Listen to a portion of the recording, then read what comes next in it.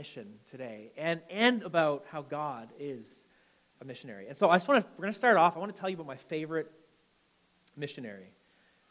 And I'm not going to say the name until the end, because I love reading stories of people. I don't know about you, but one of the things that's encouraged my faith is reading stories of men and women that have taken a big step of faith to do something God has told them to do, and then just to see how God has come through. Okay, and maybe you've been encouraged by that. Last couple weeks we had my parents here. My dad talked about how he came to know Jesus while he was in a maximum security prison cell. Okay, it's not a very common story. And then he married my mom on the day of his release from prison. It just did not look like things were going to work out. Okay, it looked like things were going to be horrible and catastrophic. Okay, but God came through in a really powerful way, and God has used their story to encourage a lot of people. And a lot of us, I think, over the last couple weeks, were really encouraged by that, right? By God taking what looks like an impossible situation and doing something really beautiful out of it. And I've been encouraged by that. And so my favorite missionary, okay, was someone that was born into wealth and power. Okay? Anybody wish you were born into just wealth? Anybody willing to say that in church? Okay? So this person was born into wealth and power. This missionary had the deepest relationships. Okay? The love within his family was deep and rich and beautiful. Just an absolutely perfect, as perfect as you could think of, a picture of family. He was known and loved by everyone. The place that this missionary was called to was dark. There was slavery, there was abuse of power, there was poverty, and almost no one knew God. In fact, the place that this missionary was called to was a place where most people resisted God. This missionary had to learn a foreign language, had to learn new customs, had to learn a new worldview, a new way of communicating. And many of the people that he served actually rejected his message. He was overlooked by the influential people of his day. He never wrote a book, and the very few converts he made during his missionary service were not well known or very influential.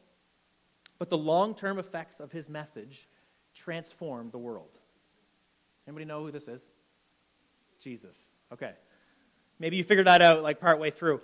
But what I want to communicate to you is that God, okay, and Jesus, by the way, Colossians tells us that Jesus is the perfect representation of God. So if you want to know what's God like, what's the Creator like, what's this being that created all that there is, what's he like?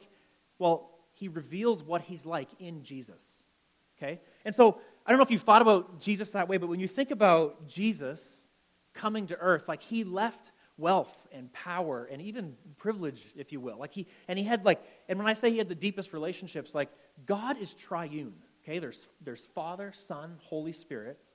God did not have to create other beings in order to experience love. Okay? Some people teach that. Some people, they teach that, well, the reason God created angels is because he wanted someone to experience love with. The reason he created humanity was to experience love. No, God actually had perfect, loving relationship within himself before he created any other being. You know that? He is triune, Father, Son, Holy Spirit, and the relationship within the Trinity is absolutely beautiful and filled with love. And so when Jesus came to reveal the message of God to us, he left all of that. And did you ever think about Jesus as having to learn a new language? Do you think that Aramaic or Greek is the language that they speak in heaven? Right? And it's weird to think about Jesus as learning something. Okay, in the New Testament it talks about Jesus learning obedience through suffering. Isn't that a weird concept? When you think about Jesus, he's God, but he learned. So when he was an infant, he wasn't stringing along full sentences, right? When Jesus came out, okay, so at Christmas time, we always talk about the nativity. When Jesus was born in a stable, he didn't come out and be oh, those are nice cows, right? And why am I in this, fodder area with all the straw? Can't you give me a nicer bed? He didn't string together sentences. He actually learned the language that his parents taught him. It's kind of a crazy thought, right? You think about Jesus as God, but he actually had to learn language. And the worldview that existed in the Middle East at the time Jesus was born, do you think that was the same worldview that existed in heaven? Or the way that power operated in the Middle East at the time Jesus was born, do Do you think Jesus had ever experienced a corrupt, powerful government that had all authority to do all kinds of things that they shouldn't be doing? Like, was that his experience in heaven? It wasn't. Right? So Jesus came, and he was like born into a specific time and a specific context. And he came to reveal to us what it looked like to have a relationship with God. So we're going to read John chapter 20, and this will be on the screen. And we're just going to read verses 19 down to 23 today. And so the reason I'm opening up with Jesus as missionary is because Jesus has just spent 3 years with his followers. And then Jesus went to the cross. And so over the past few weeks, we've called it the climax, okay? It was the climax. It was the pinnacle of the ministry of Jesus. The whole purpose he came was to go to the cross. He had to go to the cross. He even prayed. Okay, if you remember Gethsemane, Jesus, before he went to the cross, he even went to a garden. He prayed. He said, Lord, if there's another way for this to be accomplished, then may it be so. But nevertheless, not my will, but yours be done. And God said, no, this is the only way. So there's this beautiful picture of Jesus having a conversation with the Father. Okay, and they are one, but they're also unique. They're distinct. And it was revealed, like the only way for Jesus to accomplish his mission is for him to go to the cross. So he goes to the cross.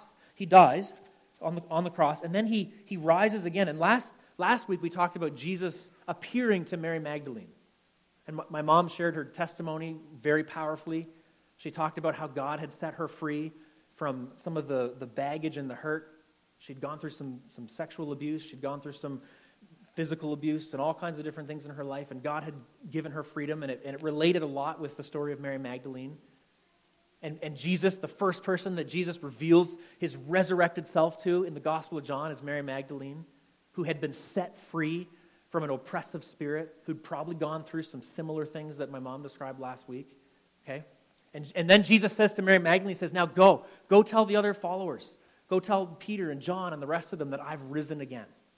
Okay? So now Jesus has risen, and the followers of Jesus, they're starting, in a little small way, they're starting to understand the purpose of why Jesus came. And he's going to unpack it a little bit here. So verse 19 of chapter 20, it says, on the evening of that day, the first day of the week, the doors being locked where the disciples were for fear of the Jews, Jesus came and stood among them and said to them, peace be with you.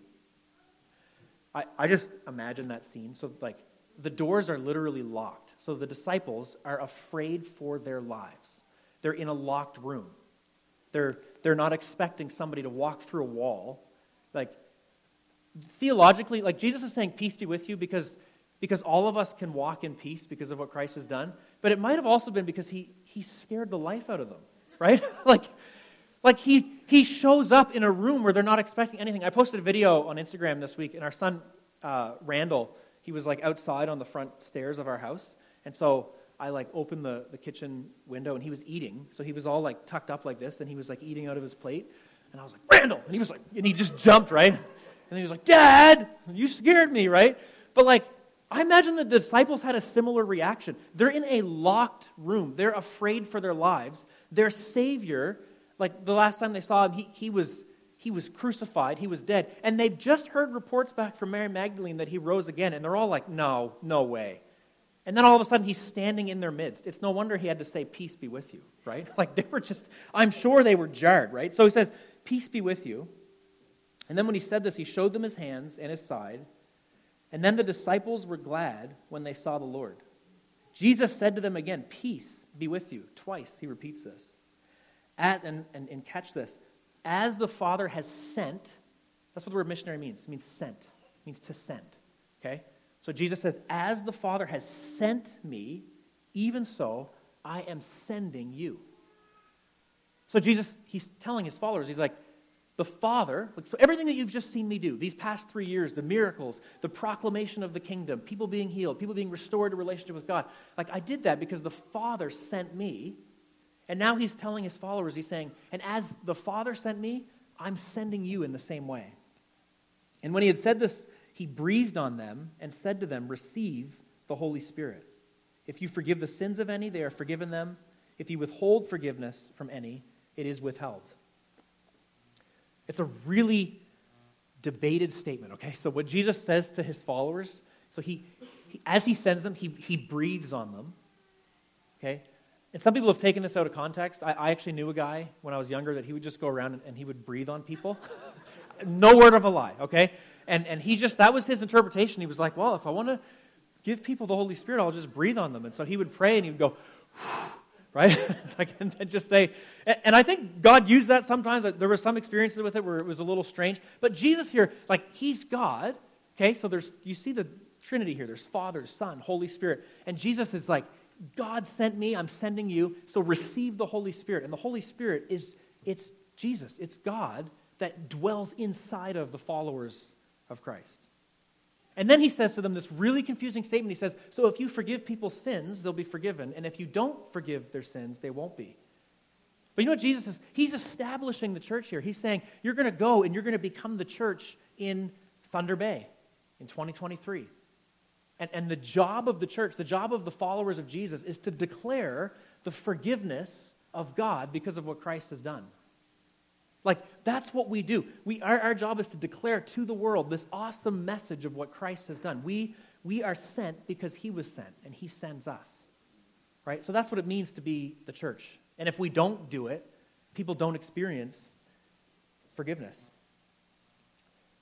So Jesus, and I want to focus on this first half. So in verse 21, he says, Jesus said to them again, peace be with you. As the Father has sent me, even so I am sending you. So, peace precedes the mission in the kingdom of Jesus. Okay? That's really important. Peace precedes the mission. So, as we're sent with the peace of Jesus. That's what it means to be filled with God's Holy Spirit. It's not that we don't experience hardship or difficulty or turmoil, but the background noise, music of our lives is peace, because we know we've been reconciled to God because of what Jesus Christ has done. So there's peace. So no matter what goes on in the world, no matter when we lose loved ones, or we face financial difficulties, or we face difficulties in our life that means we lose everything, the underlying background music of it all is peace, because we know that in the end, all things are made right. And so, and this missionary God, and I really want you to think about God in terms of a missionary. Do you realize that God is after you? That he desires to be in relationship with you, that he's actually left heaven in pursuit of you. This is really an important part, because this is what gets to our heart as we talk about this. I just want you to know, before we even talk about God's call on our lives to be on mission, you've got to realize that, Jesus left heaven in pursuit of you, Anthony, and Franco, and Ken. Jesus left perfection to pursue you and I. He left everything in pursuit of us. The mission of God is to be restored to relationship with his people. And he is the initiator of it. Sometimes I think we get this idea in our heads that mission is our job and it's this heavy task. It's we've got to take this message to the world. But the scriptures reveal to us, Jesus is saying to his followers, he's as God sent me, so I send you. But what he's saying is God sent me on mission for you.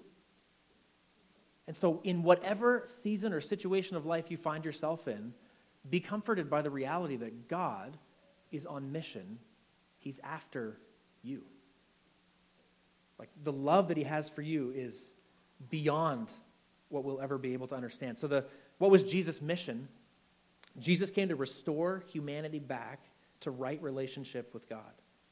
And then to teach us how to live as people who have been restored to our Creator. That's Jesus' mission. In simplistic forms, his mission is to restore humanity back to relationship with God. And then to go further than that, to teach us how to live a life that has been restored. And so I just want you to know too, sometimes I think in the church, we think that it's just important for people to surrender their lives to Jesus, ask the Lord into their heart, whatever, and then things kind of, after that, you just kind of figure life out and do whatever.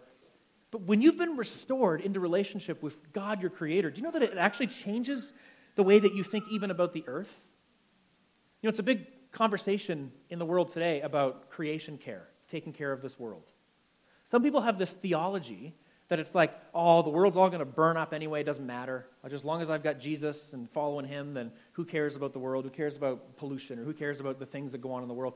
But like when you and I, when God's people have been restored back to right relationship with him, you know what we start to realize? We're like, God has actually entrusted us with care for this world.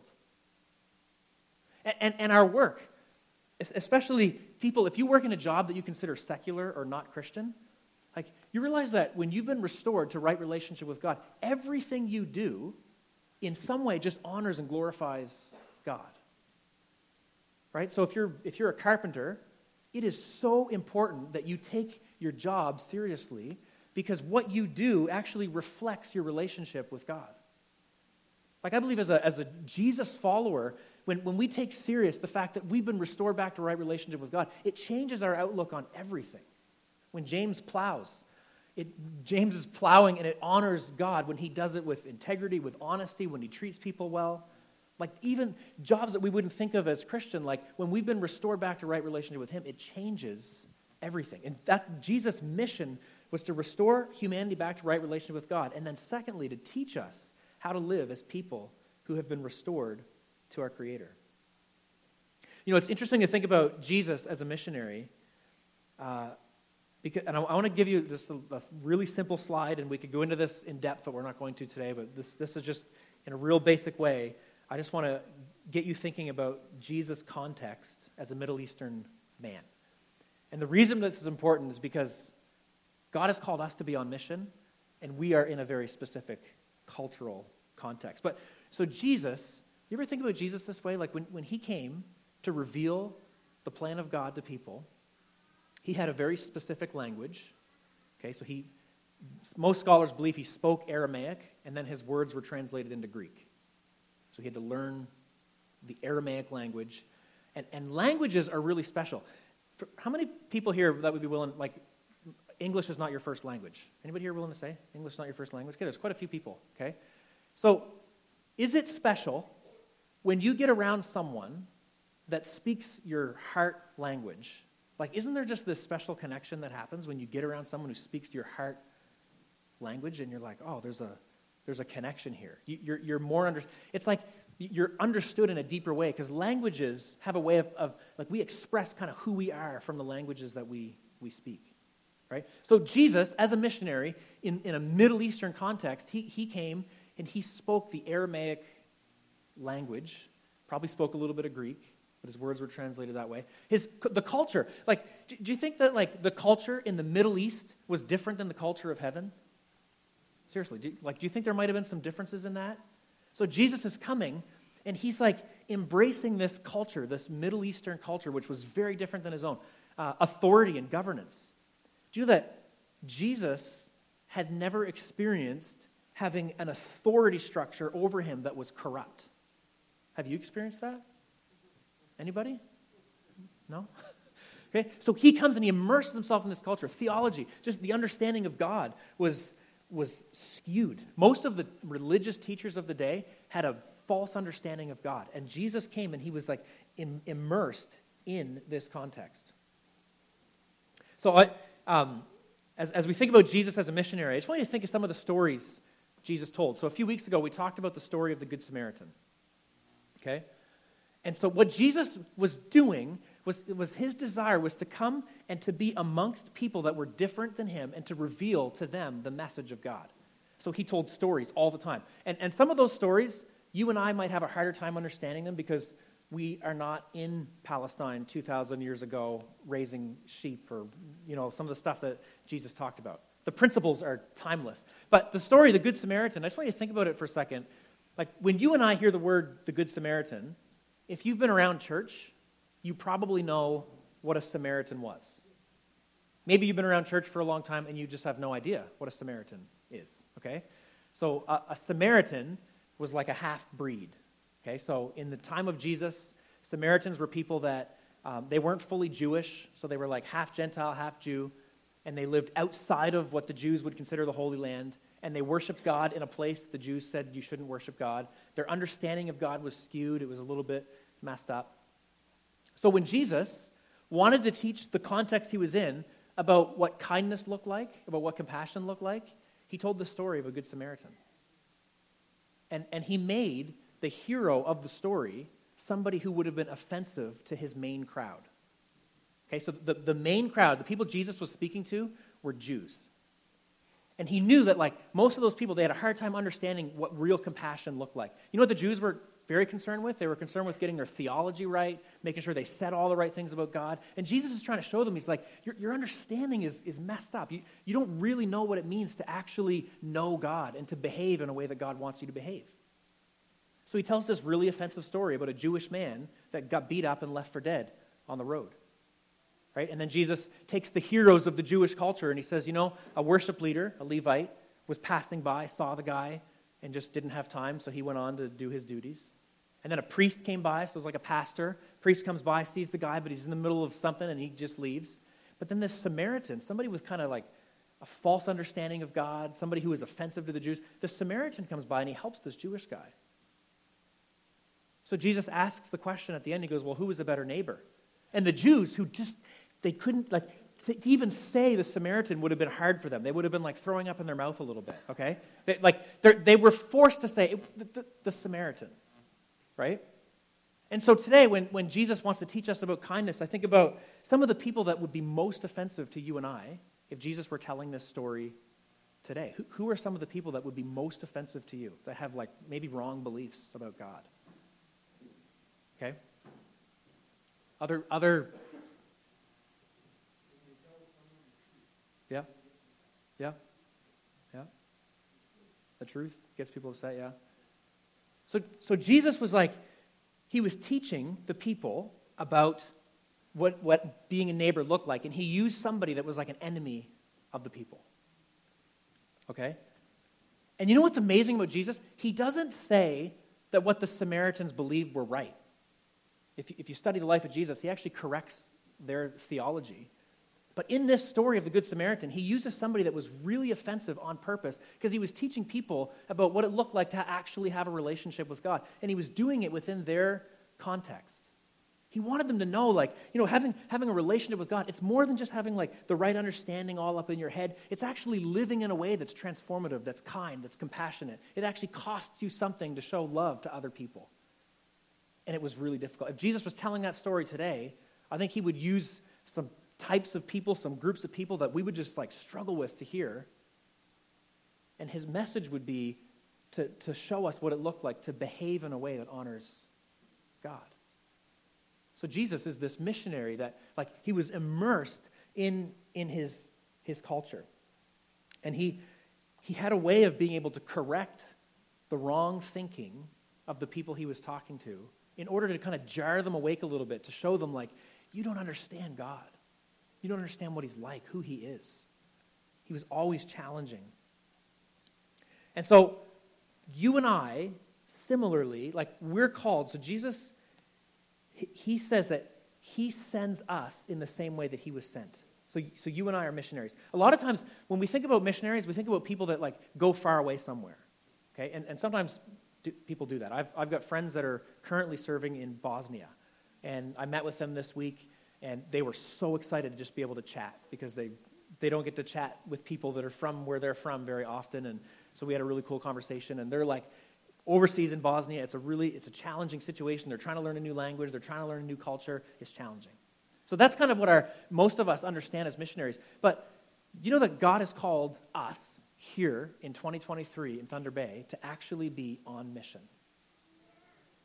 And our mission is the same as what Jesus was. Because when we've experienced Jesus, and he changes our heart, and he changes our perspective, he changes our understanding, our desire then is to bring that to other people, to reveal that the best way that we possibly can. So we're actually called to be on mission, to be missionaries in the same way that Jesus is. I want to read a passage of Scripture from the book of Ezekiel. I'm going to read it in the Message translation, because it's the easiest one to understand. The Message translation, by the way, it's kind of like a commentary, okay? So Eugene Peterson, the guy that translated it, usually he'll take the passage of text that he's translating and he tries to put it into a language that we can understand. And so what I want you to see in this is that when God chose the people he was going to reveal himself to, he chose them based on love and grace, not based on how good they were, okay? And this is important. So in Ezekiel chapter 16, starting verse 1, and this will be on the screen. Unless you have a Message translation with you, you can follow along in there. God's message came to me. Son of man, confront Jerusalem with her outrageous violations. Say this, the message of God, the Master, to Jerusalem. You were born and bred among Canaanites. So this is God speaking to the people of Israel, and he's telling them about when he first chose them, okay? Your father was an Amorite, and your mother a Hittite. On the day you were born, and this is a picture, so just he's giving us a picture of what it looked like when he chose the people of Israel. On the day you were born, your umbilical cord was not cut. You weren't bathed and cleaned up. You weren't rubbed with salt. You weren't wrapped in a baby blanket. No one cared a fig for you.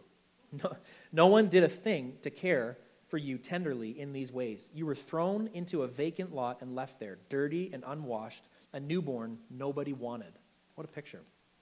So God is saying, this is what it was like when I chose you. He said, and then I came by. I saw you all miserable and bloody. Yes, I said to you, lying there helpless and filthy, live, grow up like a plant in the field, and you did. You grew up, you grew tall and matured as a woman, full-breasted with flowing hair. But you were naked and vulnerable, fragile and exposed. I came by again and saw you, saw that you were ready for love and a lover. I took care of you, dressed you and protected you. I promised you my love and entered the covenant of marriage with you. I, God the Master, gave my word. You became mine. I gave you a good bath, washing off all that old blood, and anointed you with aromatic oils. I dressed you in a colorful gown and put leather sandals on your feet. I gave you linen blouses and a fashionable wardrobe of expensive clothing. I adorned you with jewelry. I placed bracelets on your wrists, fitted you with a necklace, emerald rings, sapphire earrings, and a diamond tiara. You were provided with everything precious and beautiful, with exquisite clothes and elegant food, garnished with honey and oil. You were absolutely stunning. You were a queen. My kids would like that one. Queen. You became world famous, a legendary beauty, brought to perfection by my adornments. Decree of God the Master. So if you continue reading in this chapter, it doesn't end well. It goes on to talk about how Israel rejected God, and it led to just absolute disaster. But what I want you to see in this is that, so God chooses this people, Israel, and when he's talking about them, he's not talking to like an individual. And we have to get this understanding as 21st century thinkers. A lot of times we read the Bible and we think about it like, what's God saying to me personally? God is usually talking to a community. Okay, so in this passage of Scripture we're looking at, when he says, when you forgive the sins of those you go to, those sins will be forgiven. He's not talking about you personally so that you can choose to forgive someone or not forgive them.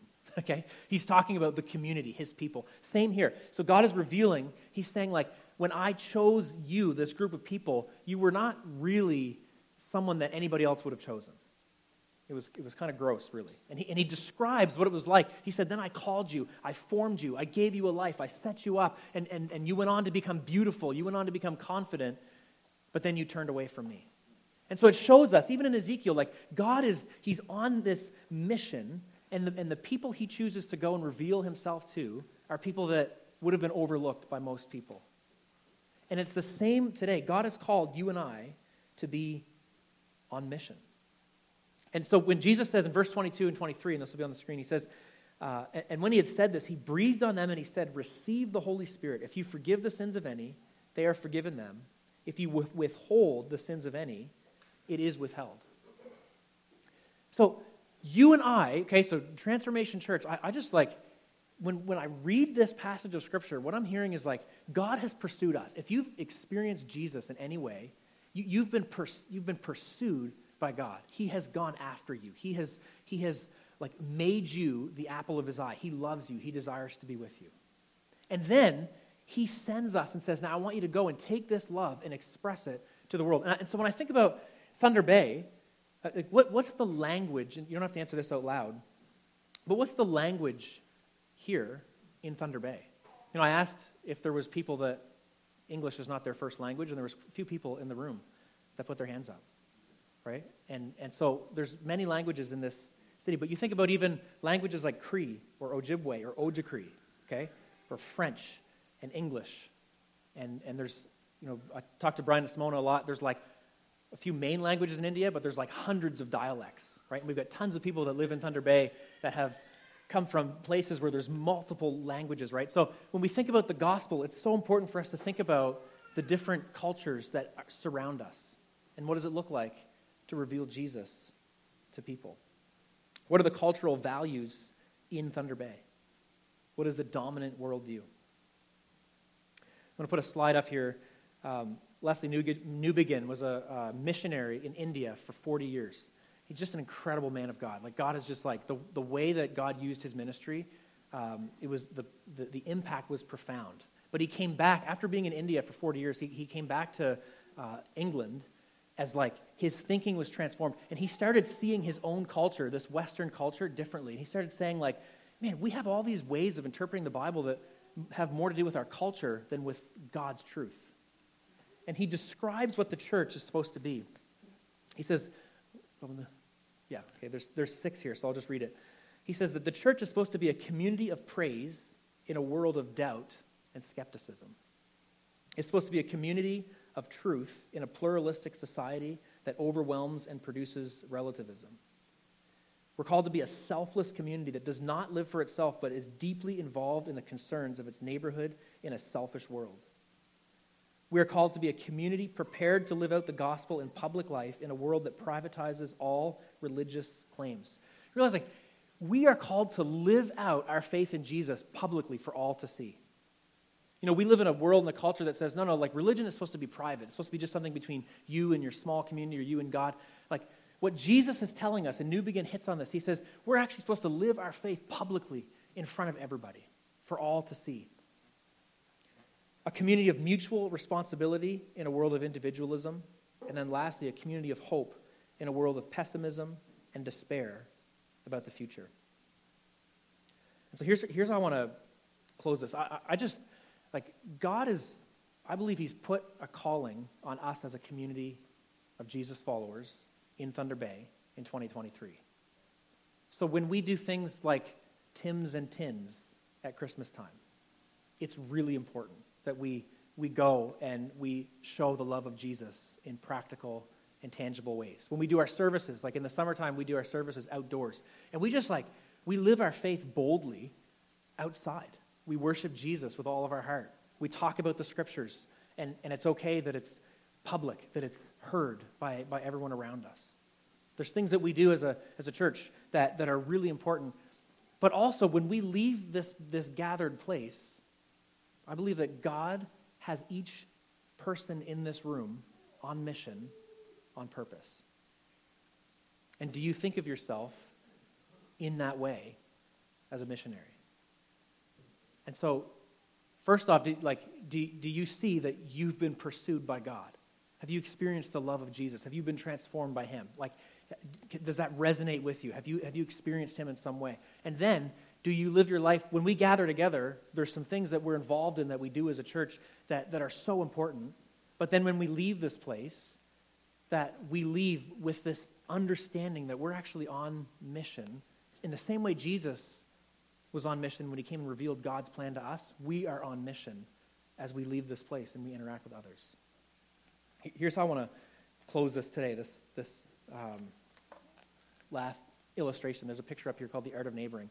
I was at a church planting conference back in March in the States, and Jay Pathak, I think I said his name right, he's like the leader of the Vineyard Church in America. And his sermon, it was so beautiful. So he was talking about this whole idea of being on mission and living as sent people. And he said, and this is a room, by the way, there was 5,000 people in the room, and they're all church planters. And a lot of the speakers were like super brilliant. They had all these statistics and powerful things to say. And this guy, Jay, gets up, and he says, you know what I want to do today? He's like, I just want to lower the bar, like really low. He's like, I want the bar to be so low, like that you're like, you just can walk over it. That's how low I want the bar to be for you. And so he put this image up on the screen, And the center house that you see, the yellow one, is supposed to represent your house. And he said, how many of you know the names and stories of just the people that live around you? It was a super convicting moment. And I'm looking around the room, and there's like 5,000 people in the room, and they're all church planters. We all say we have a passion for Jesus and taking his mission to the world. And this guy gets up and he's like, do you know the names of your neighbors? Have they been over to your house for supper?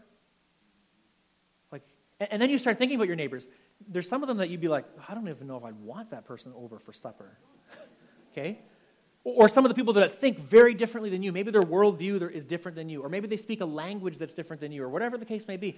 But he was asking us to really like think about it. He's like, do we take the message of Jesus seriously? And do we just invite people into our... We can't transform anybody. And so this message today, looking at what Jesus is talking about, I'm not saying you and I can go and force somebody to follow Jesus. That's like the Holy Spirit's job. But he has called us to be on mission. He says, right before he ascends to be with the Father, he says, as the Father sent me, so I send you. Okay? Like that's what Jesus is saying. And so do we actually take that serious in our lives? It's a pretty convicting thought. I just, like, full disclosure, this image convicted me. So I was like, man, I was actually really glad. I live on the corner, so I don't have, like, the other side. So like, my house is on the corner, and I know John and Megan really well on one side. I'm like, man, I'm doing pretty good right now with my so like I felt like I was a little bit left off the hook there. And this isn't like a religious thing. Like, do you know the people that you buy coffee from, or the people that cut your hair, or the whatever? Like, the people that you're in relationship with that you know don't know Jesus, like, are you involved in their life in some way? Do you pray for those people by name? Do you know their stories, their hurts, their pains, their struggles? Do you know maybe the challenges for some of them, that maybe they speak a different language? Maybe they've had a bad experience with church or with God. Have you invited them in some way? And so I'm going to invite the team to come up, and we're going to close with a song. And as we think about this, there's just two things to emphasize on this. Okay, first, some people, you're here, and I acknowledged it at the beginning, some people are facing things in your life that even the thought of trying to show Jesus to somebody else is overwhelming, because maybe you're sitting here and you're like, I don't even know if I'm experiencing Jesus in my life. Okay, so to that, I just want to say, Jesus' mission is to reach you.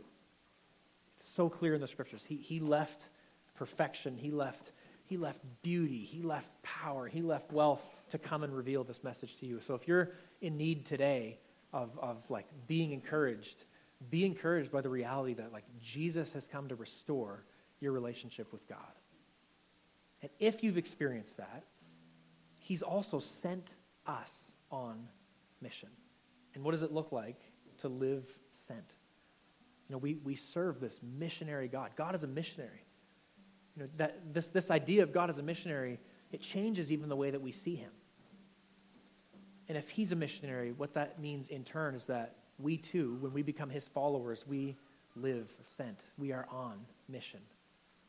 God has called us to be on mission, has called us to be his people. Let's pray, and then we'll close with this song.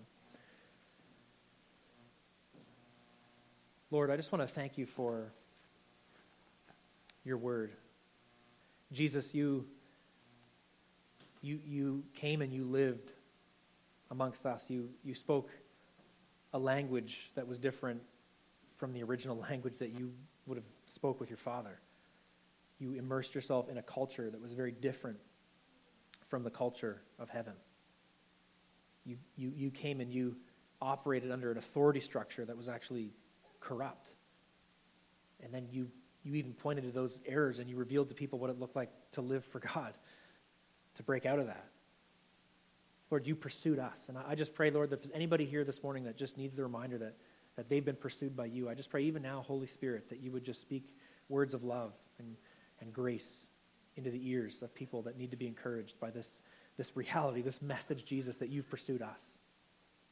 But then, Lord, would you also wake us up to the reality that we live in Thunder Bay in 2023, and that you've actually called us to be on mission. You declared, Jesus, that if we go out and declare forgiveness of sins, that people's sins will be forgiven, and if we don't, then those sins won't be. You've actually given us your mission, and you've empowered us by your Holy Spirit to carry it out. And so, Lord, would you do a mighty work in and amongst us as a church and as a community of Jesus followers, that, Lord, we would actually live this out, and that it would have a transforming impact on the city of Thunder Bay. Lord, we all are aware of some of the difficulties that we face in our city, in our country, in our world right now. But Lord, we believe that you've also given us the greatest message the world has ever heard. And we believe that the message you've given us is transformative, and it changes people's lives, and it sets people free. It reconciles them to God. And Lord, you've entrusted that message with us. And Lord, we are weak, and we are not powerful, and we need your Holy Spirit to actually live that out. And so would you fill us with your Holy Spirit and help us, Lord, to live as sent people. Lord, I pray that even now that you would put names in our mind of people that we can have coffee with, or invite over to supper, or take some small step, that we wouldn't take this message in a legalistic way and feel guilty for all the things we're not doing, but help us to take even small steps just to show your love and your grace, to be neighbors like that Good Samaritan was, that just shows kindness. He didn't even say anything as far as a message. He just reached out and he was neighborly. Help us, Lord, to be good neighbors that show your love and your grace and your kindness, and may that turn into conversations about you and prayer times where people encounter you. God, we love you. We look to you. We desire, Lord, to be a church that when you look at us, you're actually pleased because we're living the way that you've called us to live, that we would take serious your words and we'd put them into practice, and that we'd hold each other accountable to it, Lord. And so we invite you, Holy Spirit, to do a work in us and to make us more like you. In Jesus' name.